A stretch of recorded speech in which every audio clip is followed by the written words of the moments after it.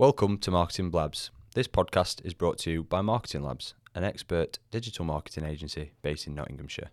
If you're a business owner or a marketing professional looking for straightforward, non-salesy tips and advice to help grow your business online, then this podcast is for you. Strap in, because we're about to reveal the things that other agencies would rather you didn't know.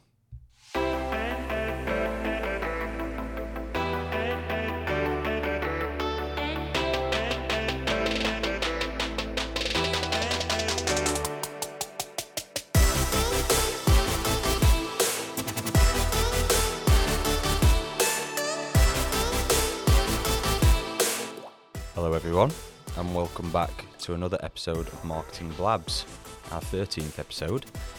Today, we're going to delve into the realm of UX, or user experience as most of us know it.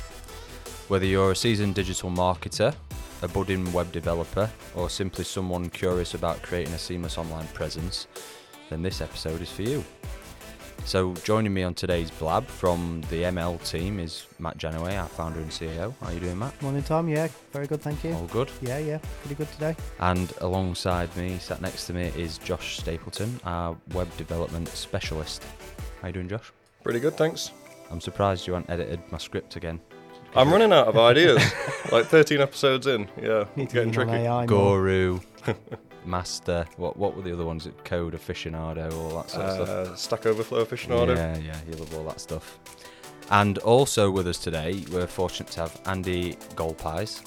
I got it right, didn't I? You got it wrong, but it's I got it right. Golpies. You'll need to record that again. Yeah, I will. No, I like that as an intro. It's wrong. It's just wrong. Yeah. Andy Golpies. Golpies. I'm sure he told you a minute ago. And as he well. did as well. Yeah. Andy Golpies. Andy is the co-founder and creative director of Made by Shape, a renowned web design agency based in Manchester. Andy is a die-hard Manchester United supporter.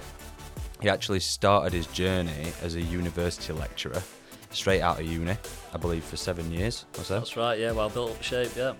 Excellent. And obviously followed the traditional path, college, university, working as a freelancer and then in agencies to where he is today with Made by Shape. So welcome. Yeah, nice one. Cheers for having us. No worries. Thanks for coming on. Excited for the pod? Yeah, I love doing stuff like this. It's good to get our knowledge out there and share experiences. Yeah, have a chat about the industry. So I guess we should make a start then, shall we? I guess I want to kind of start off around what UX actually is, because some people don't understand what it is. There's a big difference between UX and UI. We were involved in a conversation this week. Yeah, about exactly that. Yeah, exactly. Yeah. I don't want SEO or UX in my website. Yeah, It's interesting. an interesting conversation. I mean, to even have. if you have bad UX, it's still UX. Yeah. Yeah, I agree with that. A website can't have not have UX, can it? No. So, yeah, interesting. I just think some clients don't understand what UX is. Yeah. Yeah. You've got to try and keep it quite simple, haven't you? Like you said, you've got the messaging and everything around it. Yeah, we don't actually put it in our proposals. We don't actually say UX or anything technical. We just keep all language very plain, very simple. Really? Yeah, we're from Manchester. We're just very direct. I think maybe we give our opinion too much. Yeah. I guess it's a good thing in a way, because I guess it's about being honest, isn't it, really, as well? I think it's critical that everyone does take UX into account, especially in today's sort of digital landscape. It's quite important, isn't it? But we can talk about elements of UX as well, because it's quite a broad topic in really, isn't it? You could split that into a number of different things, whether that's the interface design itself, the strategy behind the experiences. What do we think are the good building blocks of good UX? Does anyone want to start on that? For me, I think some of the main ones that jump out, probably like navigation. That's one of the first things you're going to see generally, or one of the first things you're going to interact with anyway. And if the navigation's poor, if you can't find the pages you're looking for, that's not really going to help user experience. Other stuff, maybe call to actions. This one's more SEO related, but also works with UX in my opinion. When you have anchor text, so having descriptive anchor text, obviously that's very beneficial to SEO, but also it lets a user know exactly where they're going to be going when they click on a link. Journey as well. Journey's massive for UX.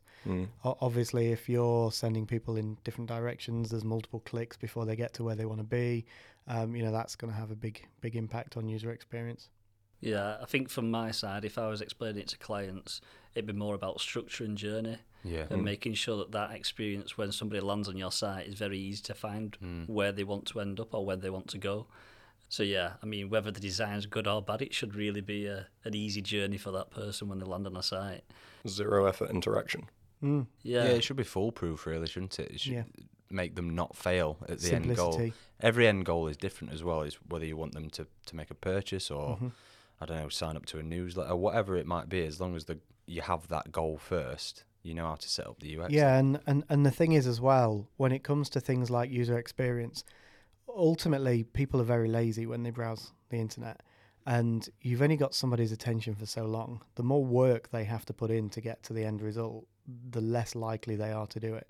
So simplicity is quite important when it comes to things like this. Yeah, I think a lot of people overcomplicate it. Yeah.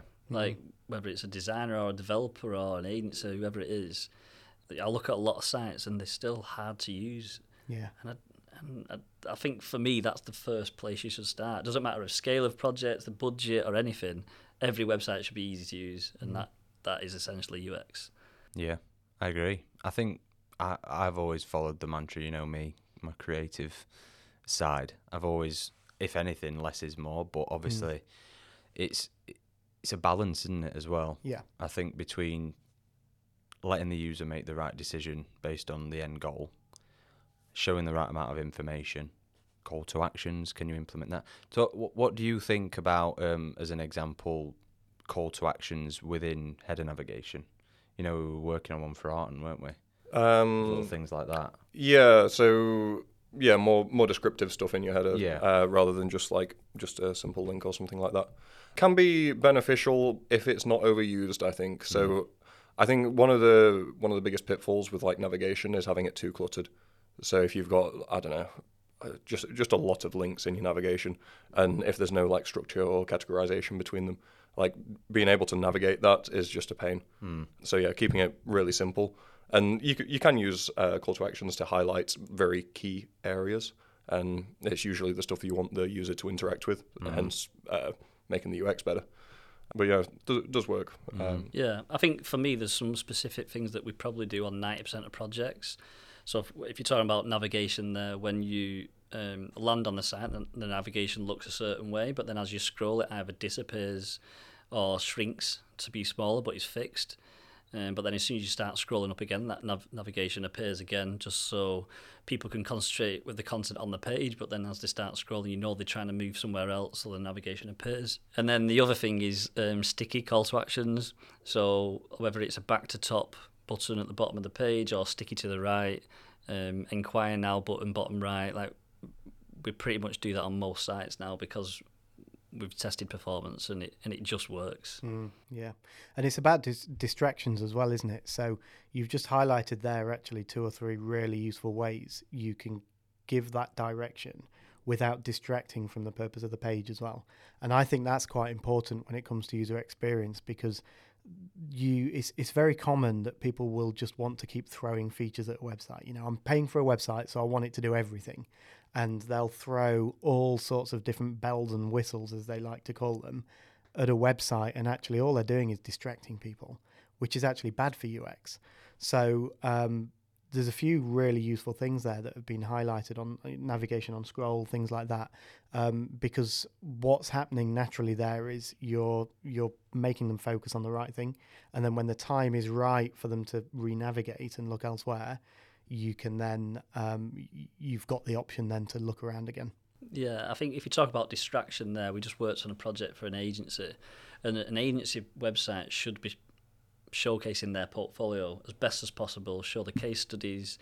And so if that website is over-designed, then that distracts from the actual content on the page. And again, that can be called UX because the user is not really getting what they want. They're being distracted by the design of the site that's conflicting with every case study, which completely looks different, different colours per case study, a lot of images. So yeah, I think that needs to be considered. And again, I think that just comes back to overcomplicating things. Like designers are probably the worst because they want to make something creative and make it cool, and sometimes we need to strip that back. Because the user just needs to get that bit of information and inquire or buy or Everyone looked at me then. I could feel Josh's eyes. To on be me. fair though, you're a very minimalist designer. Yeah, And I it's a can nice go a balance. bit wacky sometimes though, can't I? Occasionally, but I think there's quite a common, especially in our world, people think that you have to go loud and you have to go brave, and actually you don't, because it's so loud that again you're distracted. Distraction. Yeah. Yeah, there's a difference between being loud and different. I think if you're in a certain industry and everything looks exactly the same, for example, accountants' websites, they'll all look exactly the same. They probably won't have invested a lot of money into it. There'll be templated websites. Whereas if you do that well, it doesn't mean it has to be extravagant. It just needs to be done well. Yeah. Yeah. Talk to me about. I'm interested to get your insights on pop-ups because I hate them. Yeah. I think there's a small place for them, a very small place, and we have conversations all the time about them, don't we? But what's your take on them? Well, when if it you comes asked to me UX? that 5 years ago, then pop-ups would be you'd interpret that differently to you do now, because you land on any site now and you've got cookies, privacies, all these regulated pop-ups that you need to include, or some people just ignore that, but you should really have them there. So straight away, regardless of content or upselling or providing a service or a discount offer, whatever it is, you've already got 2 pop-ups you've got to close down most of the time, which just adds frustration to every user. So that then impacts on the actual pop-up that you want to use. When it comes to e-commerce, I mean, they do work. They do work. Sign up to newsletter, discount code, the facts are there. It just does work. When it comes to service-driven sites, personally, I try not to use pop-ups on sites, other than if they wanted to sign up to a newsletter or download information. Pop-ups do work to get email addresses and data capture. More like very granular use cases, though, for service-based. Yeah, I think I try to minimise it on service-driven sites, but e-commerce sites, they just do work. Yeah. Sometimes you see it where you can tell from a mile away websites that have pop-ups for the sake of having one as well. There's no real thought behind it or strategy. They're just there because they feel Think like they need should. it. Yeah, exactly. And like you say, when you've already got a cookie policy, you've already got all of these pop-ups. Sometimes what you're doing is adding to that frustration. And we all know the magic number, really, at least our industry seems to know, the magic number really is 2 seconds. If for every second after 2 seconds, you're losing a lot of your visitors. And if you're distracting them for the first chunk of that 2 seconds, it's going to cause you some of your own issues around conversion rates and keeping people on your site and things. So, but I'm similar to you. I'm torn because the stats don't lie as well. They do work when they're done properly, especially for e-commerce. So I think it's about when you present them, how you present them, and the purpose of them. Well, it always comes back to that conversation we have pretty much on every podcast, is as long as there's a strategy behind it, you're not just doing it for the sake, and you're all in it for one goal and you're going to stick with it, then it's going to work, isn't it? Yeah. If you're just sticking it there and changing it all the time. Yeah, I think there's some very easy tools that you can use to monitor performance, and you can trial it for 2 weeks. You can look at the results. If it's not working, take it off or tweak it and trial it again. I think a good point you made there is about the initial 2 seconds. If you've got the initial 2 seconds of landing on a site and you're already clicking cookies and privacies off, from a development point of view, it's very easy to time that pop-up. It could be at a certain point of scroll, or it could be a certain time after it, or it could pop up on certain pages. It doesn't have to be as soon as you hit the site, because essentially when, if we're talking about e-commerce, when people want to use a pop-up, it's normally to get a discount code or enter their email address or get more information. That's normally just before they're going to leave. And so the discount code is better to get them before they leave, before they close the window. Again, very easy from a coding point of view. Ping a pop-up. Are you sure you want to leave? Here's 10% discount, and it works. Also saves you 10% if they were going to buy regardless, and you were giving it away in the first 2 seconds of them entering the site. Yeah, that's a good point. Yeah, yeah. No, it's common though, isn't it? There's a lot of Shopify websites that do this a lot, and the moment you land on there, you get that spinny wheel Yeah. on the left hand side, and it's like you literally just giving your margin away. Why don't you just wait to see how people behave first, or what pages they're on, and then if you feel like that they're at risk of not buying, then okay, give them the chance to spin the wheel and get a discount. Unfortunately, I think that's just because Shopify is so readily available to everyone. They just pick a template, fill the content, and just push it as it is, with no custom tweaks, no performance insights. It's all about testing, isn't it? And unfortunately, that Shopify as a platform, I think probably the user base test an awful lot less than other platforms would, just because by default who it's aimed at. But testing is so important with these things because, as you said, you might want to test how users are behaving, and if you can't put various rules in place and some logic to dictate what pages things like that should show on, at what point they're scrolling on the page, or whatever it might be, or maybe their intent to leave the website.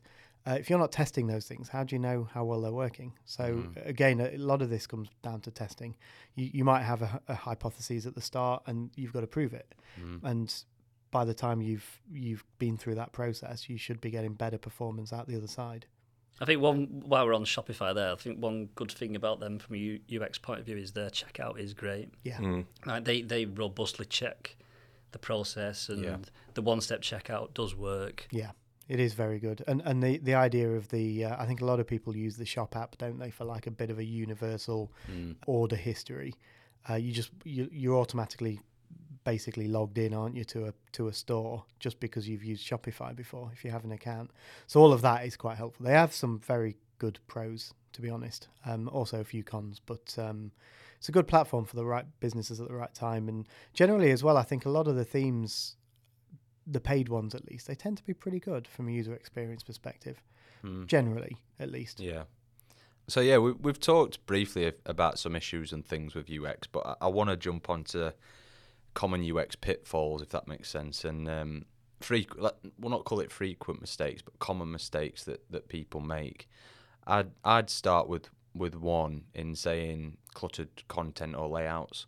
I think when people try and cram as much information above the fold, for example, or even below the fold, or on a layout itself, when that fight with white space, that happens a lot, doesn't it? Yeah. We see it a lot where people say, "No, there's too much white space. Like, let's cram more content in." Yeah. It's like, no, that white space is really useful. Perfect. Yeah, there's a difference between white space and dead space. Yeah. Absolutely. You've got to let the content, in my eyes, breathe and let people take it in. And it's what that content is as well, and how you break it up, as long as it's been broken up effectively. Because essentially you're getting across a bunch of messages. What those messages are, we don't know, but we've got to try and structure it in a way. It needs to be digestible. Yeah, exactly. Don't just cram it all in just because you think, I've got to get it all in. It's not for me. We always ask our clients that. If you've got 6 services, write them in a list of hierarchy. Because there is always a hierarchy. They just don't think of it that way. They want to show all 6 services. They're all important, but you just can't do that online, especially as soon as landing pages. I think the one that I would probably mention is colour. Yeah. Legibility is huge. You see so many websites that don't consider colour from a legibility point of view. Like contrast. 100%. Accessibility. Yeah, accessibility wise, illegible call to actions, text on backgrounds, or text over an image that you can't read. It's so obvious that it doesn't matter if you're a designer or developer. If you're in the industry, you shouldn't can't be read doing something. it. Yeah. I'm going to go with cluttered layouts, but it's a bit more specific. Yeah. My take on this is so specifically on mobile, having touch elements too close together. Also, this is kind of similar. Elements that shift or move when you're going to click on them or hovering on them and stuff like that. Yeah. They can be a massive pain, especially if things don't behave as you expect them to on certain device sizes. So, for example, something appears, moves something else you were about to click on, and then you end up missing or misclicking, even worse, go to where you don't want to be. In Google's eyes, that from an SEO side, a cumulative layout shift. And do you know the interesting thing about this? Google obviously has a big thing at the moment for cumulative layout shift. And I was browsing YouTube last night, and one of the pop-ups to say you might like this video, I went to click it, And it moved. and then it moved. I've noticed a few times, I'm not sure it was on Google. On some Google websites, I have noticed CLS, and it's like, come on, guys, you're Quite like ironic. after this. Yeah, it's quite ironic. I think my biggest pet hate, although this is really small, and I don't know why it annoys me so much, it's probably not a big deal in reality, is those horrible social share widgets. They just really wind me up. Because you don't use them, or I just think we're beyond that now. Like, the internet has evolved. People realise if you want to share something, you can just grab the URL. Like, you don't need to see all of these 64 different social networks that no one's ever heard of just to, click it and share through when you can just grab a URL. I just think they're distracting. And See, I disagree in a little bit. yeah. But again, what's the purpose of the page? If the purpose of the page is to get someone to share it, fine. If the purpose of the page is you've got a service you're offering, or there's an e-commerce product, like the purpose of the page is to get someone to buy or to get someone to commit to getting in touch, or the purpose of the page isn't to get someone to share it with people who don't really give a shit about your product. I think it's placement. If you're talking about like why do you use it, the placement is key. Like, don't put it at the top of the page. You can just share it and then go and scroll Twitter or X for a while. Like, it should be bottom of the page basically. Or as soon as you start going past halfway, then maybe something appears on the left. Yeah. I mean, is there a place for it on blogs or content anymore? Articles, things like that? I think if people done still tastefully share? and they're not distracting, Yeah. and that's the goal of the page, then fine. I've got no issue with that.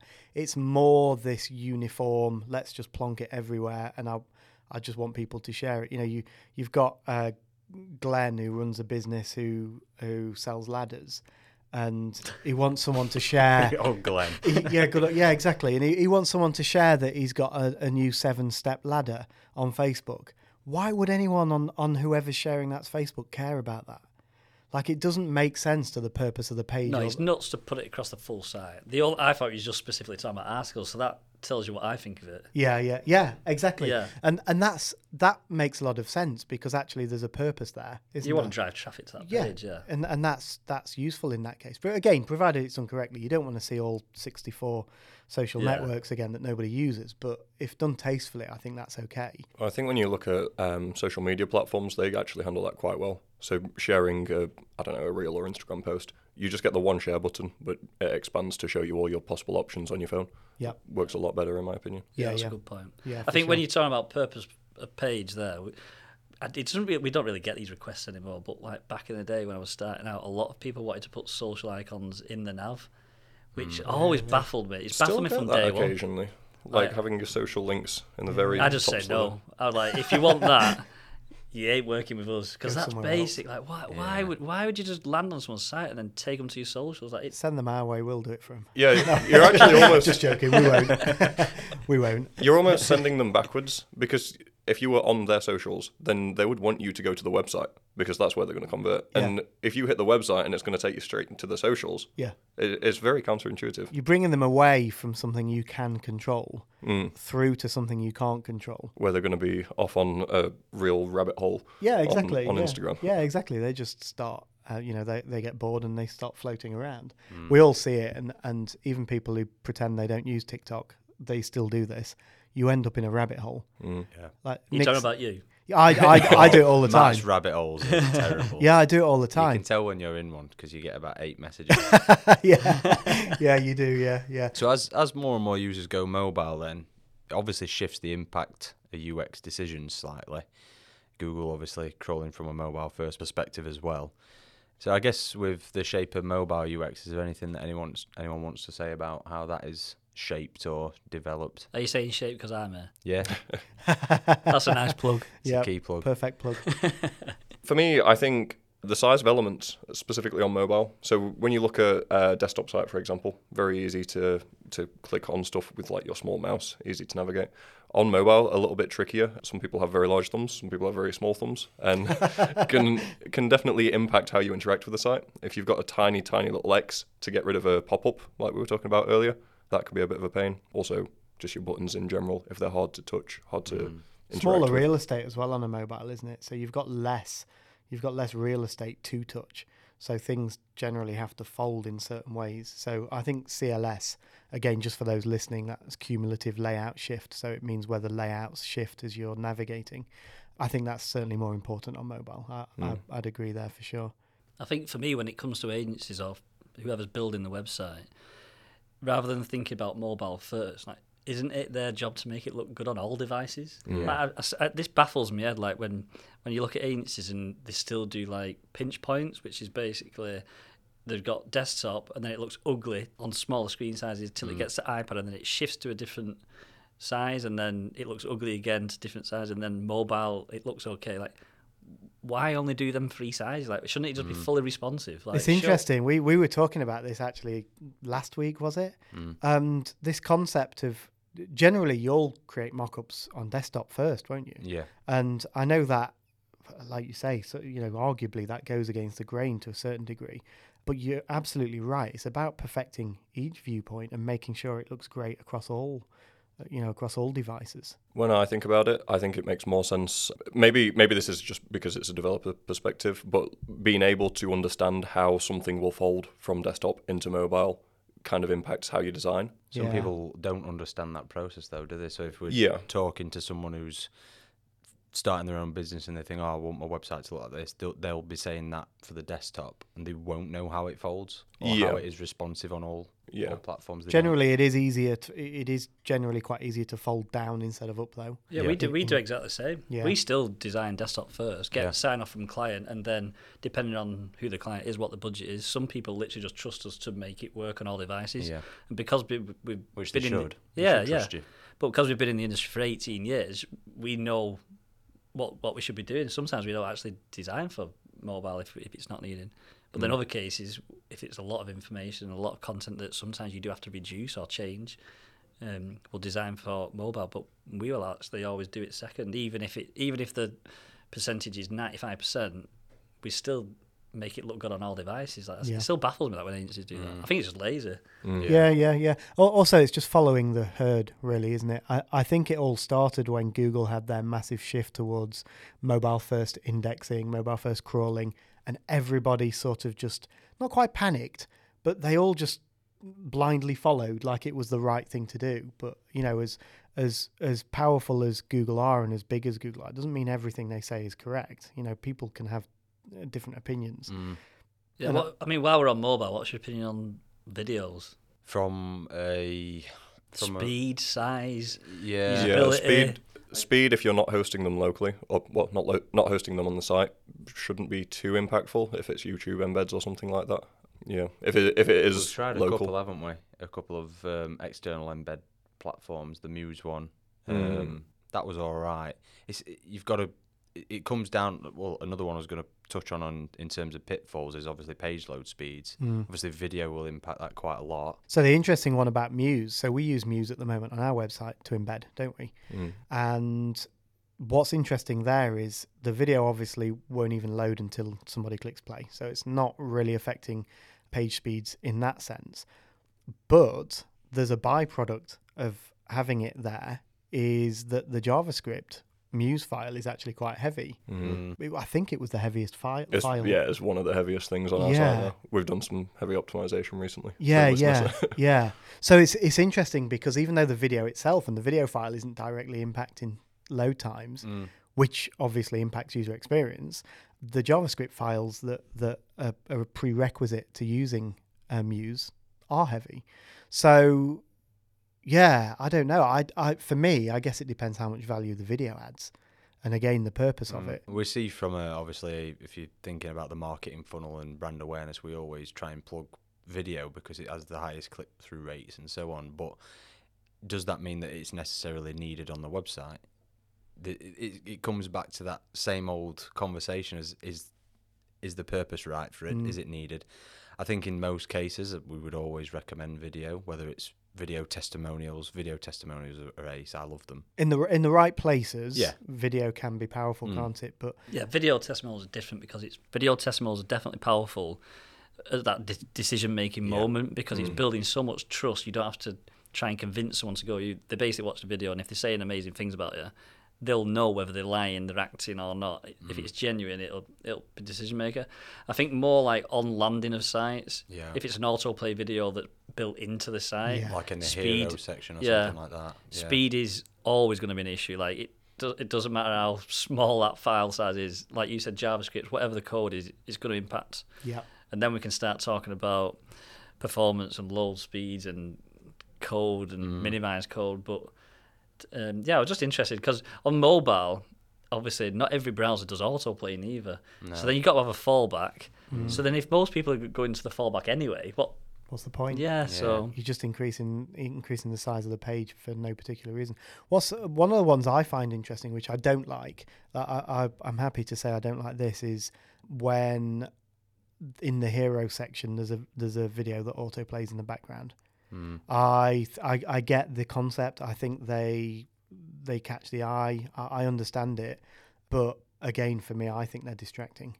Maybe it's because they tend to go on websites that don't particularly think of, again, the purpose of the website too much. You tend to see them on websites where they'll explain what they do in a way that no one understands what they do. You know, they'll say we create solutions for this and that and this, and no one has a clue what they do. They're the websites that tend to have the video backgrounds for me. So I think it's more of a correlation thing, but I don't particularly like them, to be honest. I think it's a distraction. Don't you think that, I always say, obviously, visuals speak, 1,000 words, obviously, that sort of thing. From a creative mind perspective, I always think that, I think it's how people perceive that messaging. Obviously, the content is key, but how it's put together, what is the purpose of the video? If it's just a bunch of wishy-washy nonsense, then there's no point having it. London is there? Skyline. stock, like you said there, London Skyline stock. Yeah. Everyone knows it's stock. It's not really giving anything. I think for me, there's one key point I would probably argue is showreel. If you land on the site and it's our showreel, and you land on another agency's site and they've got a showreel, they'll still be completely different. Quality of work, type of clients we work with. Yeah. Like that's an instant wow. I want to work with them. Yeah. But if it's done in the right way, absolutely, yeah, and the right kind of business, no, I completely agree with that. I think it's more. I think my beef is more with those London Skylines. Stock footage. Yeah, for me, I'm instantly thinking of brands like GoPro, for example, or DJI or something like that. With those, it kind of makes sense having impactful video. No, that's a good point, actually, Josh. That is a good point. And maybe, a video production service. Again, makes sense there. It makes sense in those kind of cases. Application and purpose. Again, Yeah, we've actually just changed it on a firework website. So there was a video to show fireworks and create impact on landing all year, but now we're coming to bonfire night. We basically just want to change it to performance only. Right. So that's just gone to a flat image. Interesting. So there is different keys and timings as well. It doesn't have to stay the same all year. You can still change content. But I mean, for us, showreel is massive. Yeah. It is a big thing. We don't have to explain anything. You could watch our showreel, you know exactly who we are and what we do without audio, by the way. Yeah. Yeah, interesting. Okay. Yeah. I did watch your showreel. Noticed you worked with Gary Neville. Yes. What was that like? Yeah, great project, to be honest. It was very smooth. It was a great project. I thought it was going to be a nightmare. Yeah. But it just wasn't. We created his brand, website. Yeah, it's really nice projects. And off the back of that, we've just done Sasha Lords as well. And 2 nice projects. Portfolio, basically, sites. Yeah. Rebrand. Really cool. And obviously, the well-known people. So for us, it's easy to shout about and people know who they are. And as a Man U fan as well. Yeah, I'm a United fan, yeah. He did actually say to us, right, what David's done. He kept talking about David, and obviously it's David Beckham. And my response to that was, yeah, but Gary, you're not David Beckham, are you? Did you say that to him? Yeah. Did you? Yeah, of course I did, yeah. How did he react to that? He started laughing. Because he's not David Beckham, is he? No. I knew his purpose, what David's done in terms of content and how brand he structured and it and stuff, yeah. But Gary Neville's right back. And he doesn't look like David, does he? Come on. But yeah, it's a nice site. It's fit for purpose. It's not overcomplicated. But that's a perfect point, isn't it? Because it's a different voice. It's exactly purpose again. Yeah. The UX of the site is going to be completely different. Yeah. The messaging is going to be different. So yeah, it comes back to the same thing all the time when you're specifically speaking about UX and things. So it's quite interesting. I enjoyed watching your show reel, to be honest. Cool. So just finally then, and I think we've talked about some important stuff there. It's quite interesting to get different perspectives on things. What do we think the future of UX is going to look like? Obviously, we've got bloody AI coming into the mix, things like that. What do we think's going to be defined from there? I think AI is going to actually make a big difference in UX. Do you think? Yeah, I can kind of envision having a AI chatbot, probably a bit more advanced than what we've currently got, although what we have currently got is very advanced.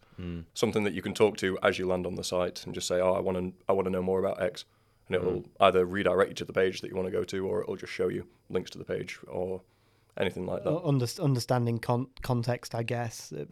The machine learning could be based on the business, the website, the content. I agree. I think that could be quite big. And then also leaning onto that voice.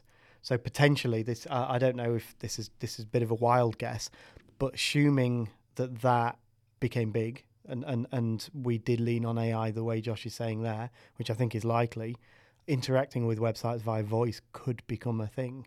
Like having conversations with AI about what the page is about, what the service is about, what people have to say about it, about what problems it solves, those kind of things could also potentially become a thing.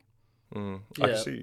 I can see the two interacting actually. So when I'm thinking of like a more advanced AI, I'm thinking personal AI rather than like a general thing that the website hosts. Maybe it's something that you take around different websites with you.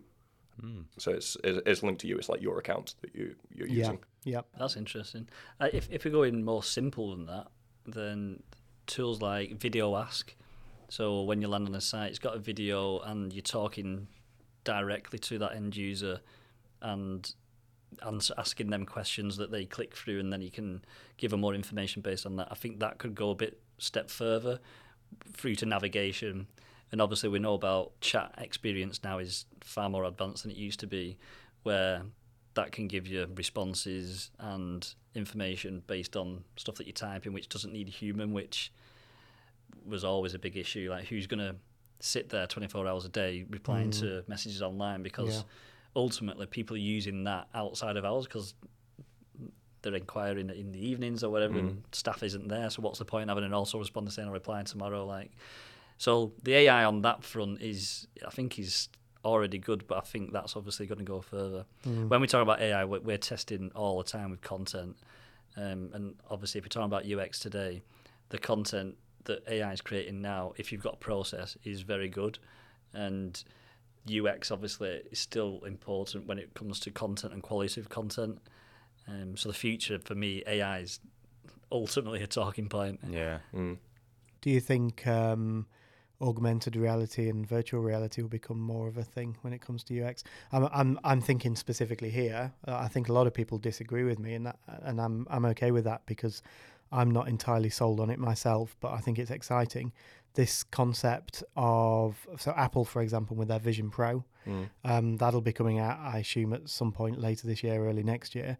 People can interact inside an office through virtual reality, augmented reality. How will that impact websites? Yeah, it's an interesting one, isn't it? But elements, just for people listening, like you can potentially have 2-3 different things going on in your own virtual world, but inside the room you're in, and they can interact together. So, for example, you might have a video widget, screen, whatever you want, window, whatever you want to call it, and you can literally pick things up from various windows into others and things like that. Like that in itself poses questions for websites. Yeah, it's like applications such as, I don't know, a kitchen studio or things like that. You've obviously got the walkthroughs that you can capture now, but will that be taken a sort of step further where you can actually step into it and visualize it yourself, move things around? I don't know. And you've got IKEA's website here, and you can pull in a sofa, but then over here see you've it in got your room. Exactly, yeah. And I know they try to do that to a certain degree now, but it's a different level, isn't it? I think that's probably a good point, actually. A lot of that stuff you've mentioned is already achievable, but it's not very fine-tuned. I think having something like the Vision Pro or any other thing like Oculus maybe or other VR, AR systems, having a system in place which I guess, unites those kind of things together. It's a universal, Yeah. Imagine if all websites use the same universal process for this, Yeah. and you could pull in something from IKEA into your room, but then also a kitchen from Howden's, or I don't know, and that, different elements from different places, and it was all universally. I mean, this is maybe wishful thinking, but I don't know. It's a potential. I don't think that's imminent, by the way. I think this is probably maybe a decade away from at least being common. But yeah, it's potentially a future of UX right there. I think for me, if you're bringing it back to websites and experience, restaurants, definitely, like if you go into a website and looking at the menu, I think we could push that further, like not just looking at a photograph of what you're going to order. I mean, it already exists really, that you can actually see the video content of each dish when you're inside the restaurant. So I think taking the website, before you even get to the decision point of which restaurant you're going to go to, AI, AR, just general content, the future of that is, I think, could be pushed. Yeah, thinking about AR actually, assuming we get to a point where we have like Google Glass type AR, like small, something that you'd actually wear. 24/7 wearable. UX kind of doesn't become a website thing then, it becomes a live thing, because everyone's going to be advertising you, I don't know, leaflets or menus, as you said. You could have a QR code or something on the top of your menu and like scan it with your like AR glasses, and then at that point you're developing UX for AR for rather than device. websites. Yeah. And you could imagine quite easily at that point you're looking at a menu and you're looking at a specific item, and then you can see video, you can see picture, you can maybe see reviews, people doing. You could even imagine actually being taken into the restaurant and you're hearing the noises and things like that, watching the food being made and things like that. You're talking Black Mirror stuff now. Potentially, but that's, I mean, it's inevitable, isn't it, at some point? Yeah. It's when, I think, and how the web interacts and integrates those kind of experiences into websites and how websites evolve. Yeah. But yeah, you're right. You were probably way off that. Yeah, it's very future, but also it's all doable currently. Yeah. It's just we've not like got a cohesive thing to do it with. That's right. Yeah, if you're talking about future as well, like we're all in this industry, we all get paid in this industry. Like if you're talking about like, okay, well, is our job still going to be here in 2 years? A lot of people are worried about that. Personally, I think like with AI, it still needs human element. It still needs human touch. So if you work with that and you embrace it, then it's only going to aid your business. I don't think it's going to replace us. It is a tool at the end of the day, and it doesn't just do things on its own. It needs some intervention from humans. But also, the less humans do interact and teach it, allow it to learn, the worse it will become, because it'll be learning from itself. So you have to have that human element just for it to continually improve anyway. Yeah. But yeah, there is a lot of worry about that. I don't really subscribe to it, to be honest. I think it can be a very powerful tool to lean on, but as a replacement for what we do, I think at the moment, at least, it's not even really close. You were playing around with Illustrator yesterday. Yesterday they released a beta, didn't they? That was funny. It's actually quite cool. I'm actually impressed by it. It worked really well. I liked it. I really did like it. I like the concept of it, but it's not going to give you the end result of what I could create, for example. Yeah. Not blowing smoke up my arse, but I'm just saying, when I tried to create a scene, for example, it wasn't clean. It was all right. I really like the concept of it, and you can create shapes, icons, little things like that. So it could be quite good. Like I tried giving an example of I don't know, a letter T, come up with a T, and it was just like a little T in a circle, but it was like you'd used, I don't know, a standard art. Very hit and miss. The first one was superb, to be honest, but then the second, third, fourth, fifth, it was just like someone had opened Paint and dragged some clip art in. It was dreadful. Yeah, I think for me, specific examples of AI replacing us, like we've got a content team, and you have to go through back and forth process to get that process correct, and even when you go through that, the end result isn't still perfect. It still needs to be amended and checked. For example, like there's a lot of AI stuff that we've been through a very heavy research, and it makes facts up. It's just nuts. It just makes facts up. Like you have to fact check, and you still have to do the human touch. And then when it comes to design, like there are loads of tools out there where you can go and say to AI, just make me a website. and they're just garbage. Yeah. Like, we're just not there yet, but in 2 years' time, it might be like people should be not concerned, but be aware of it. Certainly awareness, absolutely, yeah. It's great for ideation, creating ideas, yeah. getting ideas. and Provided the concepts. input is also great. Yeah, again. And the this is input why has to I'm be less good. concerned, It's because the reliant. input relies on Yeah. somebody who is experienced, who understands it, who knows what they want out of it. Yeah. If your input isn't good enough, the output is terrible, almost always. It's So almost dangerous in the wrong hands, if you Yeah. imagine that. yeah, Do yeah, you know what I mean? yeah, Yeah, because clients who just want a simple website Yeah. will just think, I'll just do it myself. Yeah. But they won't get what they need because No. it'll be flawed with yeah, bugs. yeah. And the UX and the design, everything like it might look all right on paper, but then it just doesn't work. I That's the bit suspect that's there'll be worrying. I think there'll be a period of maybe 2 years where lots of people do go down that road because Try it, yeah. they'll want to save money, they'll do, but all that it'll do is they'll fail. The ones who do it properly will succeed, and people think actually that's probably not a great idea. I'm less concerned, to be honest. I do think there'll be a slow build up to a day of reckoning where actually it does impact people's jobs.